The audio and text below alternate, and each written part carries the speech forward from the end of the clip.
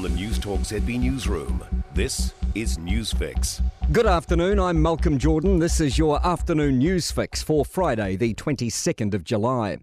A staggering 400% rise in ram raids has been driven by youth offenders. Police data shows there were 436 ram raids in the 12 months to July, up from 84 recorded in the same 12 months 5 years ago. Demelza Jackson reports. About 88% of the offenders caught between November 2020 and November last year were under the age of 22. Among them were 38 repeat offenders between just 12 and 19 years old. 4% of those caught were patched gang members, 5% gang associates, and another 5% were prospects. The Ministries of Health and Education are strongly recommending all schools and kura require mask wearing indoors for students year 4 and above. Danica McLean has more. They say this should be in place for the first 4 weeks of term 3. While it might not be practical for things such as eating, playing indoor sport and singing, particular attention should be paid to ventilation and physical distancing at these times.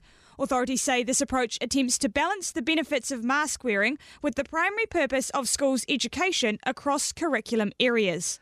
A cash injection to help Kiwis with mental health and addiction needs get vaccinated. Chief Political Reporter Aaron Darman says $2 million is going towards peer support across the country. The funding will take a holistic approach to people's well-being and ensure they have access to the COVID jab. Health NZ's Nick Chamberlain says there's already been significant work to set up vac centres with low sensory options and provide support for people with needle phobia. But he says more work needs to be done and the grants will be used for helplines and new community outreach programs. And the Health Ministry is reporting more than 8,700 community COVID cases today. There are also 759 people in hospital.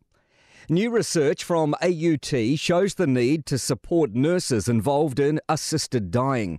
400 people have applied for assisted dying since it became legal in November, with 78% of this number in palliative care. 143 have had an assisted death.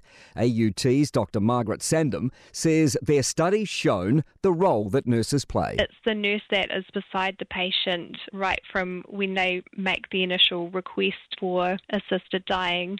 The review recommends clearer policy, training and support.